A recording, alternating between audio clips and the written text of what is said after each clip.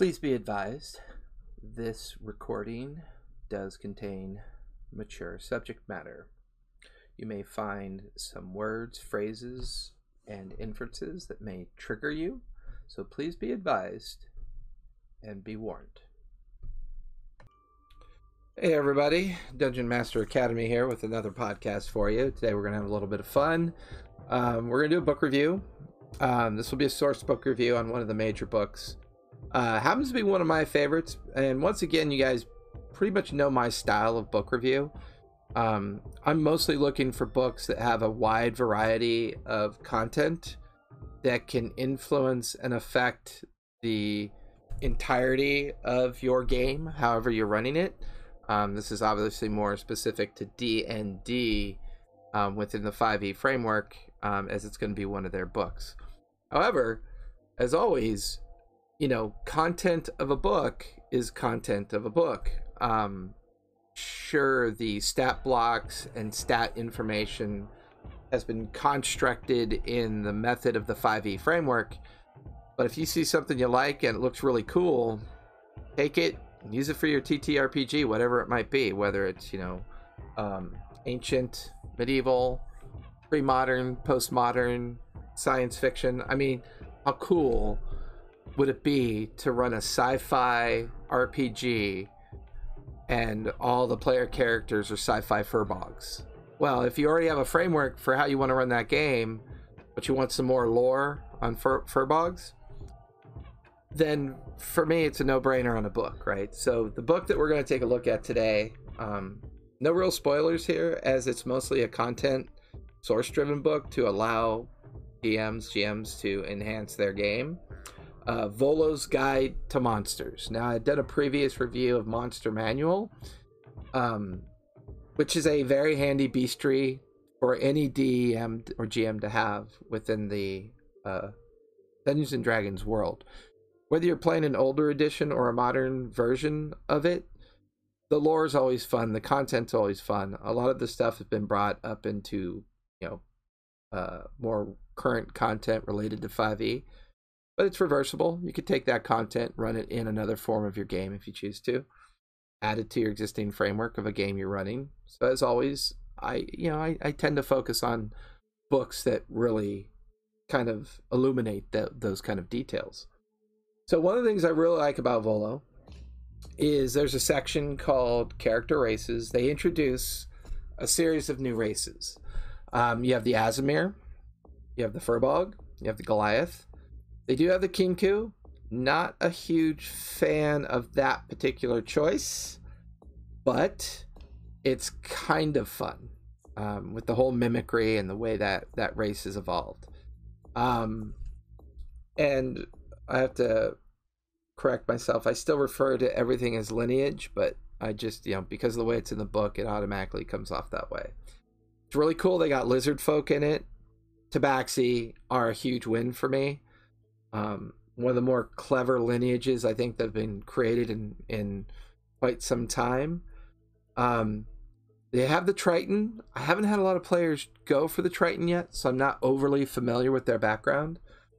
But once again, you know, this is good content.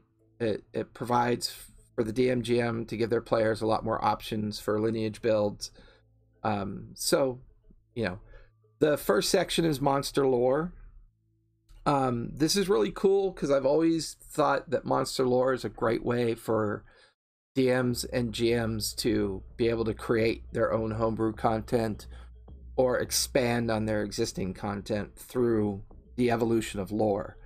And that's one of the other reasons why I really like this Volo book, is they do some really solid lore development that has helped me add a lot of content to quite a few of my games.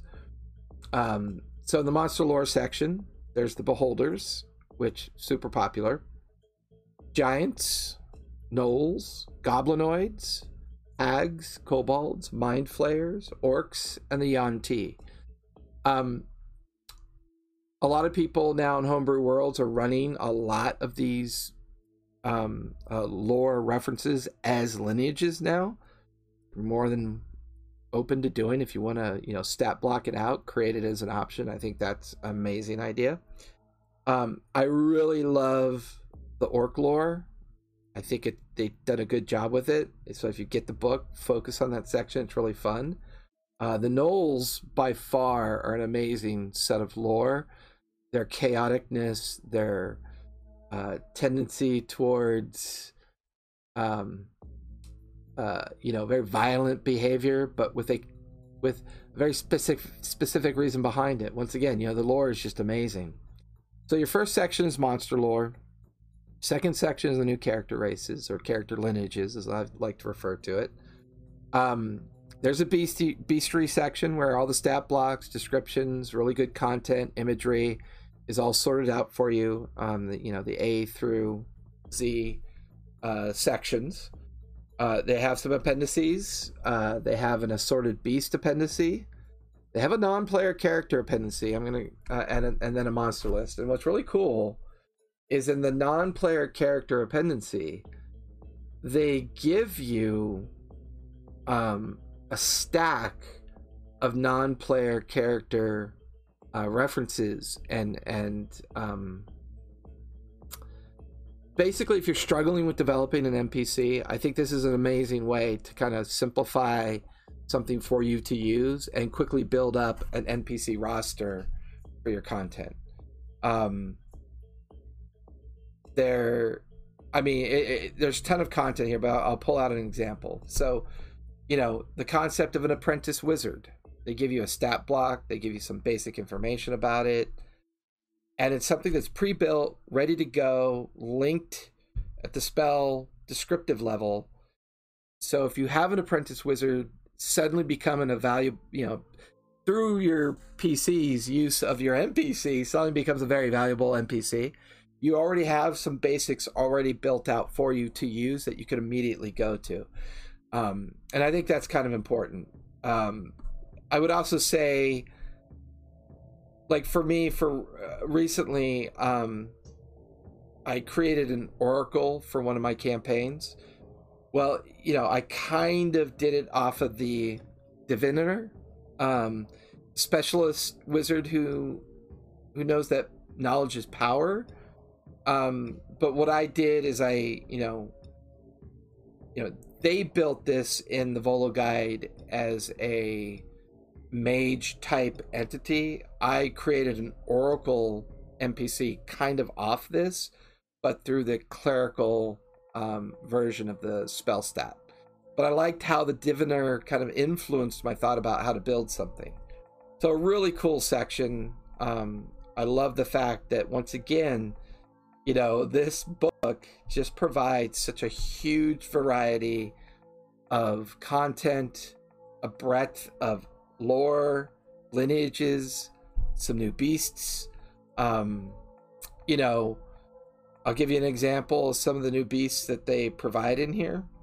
There is a stack of new gnolls that they provide in here. If you really are into using gnolls as your kind of traditional tribal bads within your open source world, they give you the gnoll flesh gnawer, the gnoll hunter, the gnoll withering, on top of the standard gnoll descriptions in the monster manual. So they give you a whole bunch of orcs.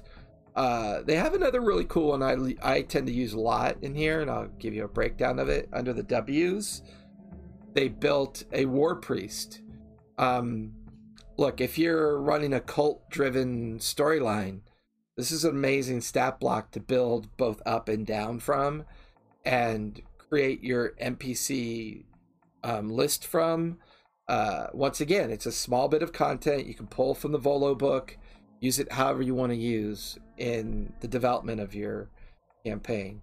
And as you guys know, the way I do my reviews, that's really what determines my influence on a book. So just a quick recap.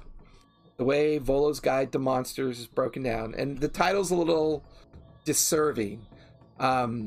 Yes, it's titled Volo's Guide to Monsters, but if you read up on the lore of Volo and have fun with the lore of Volo and then dive into the book as a reference material, there's so much more here.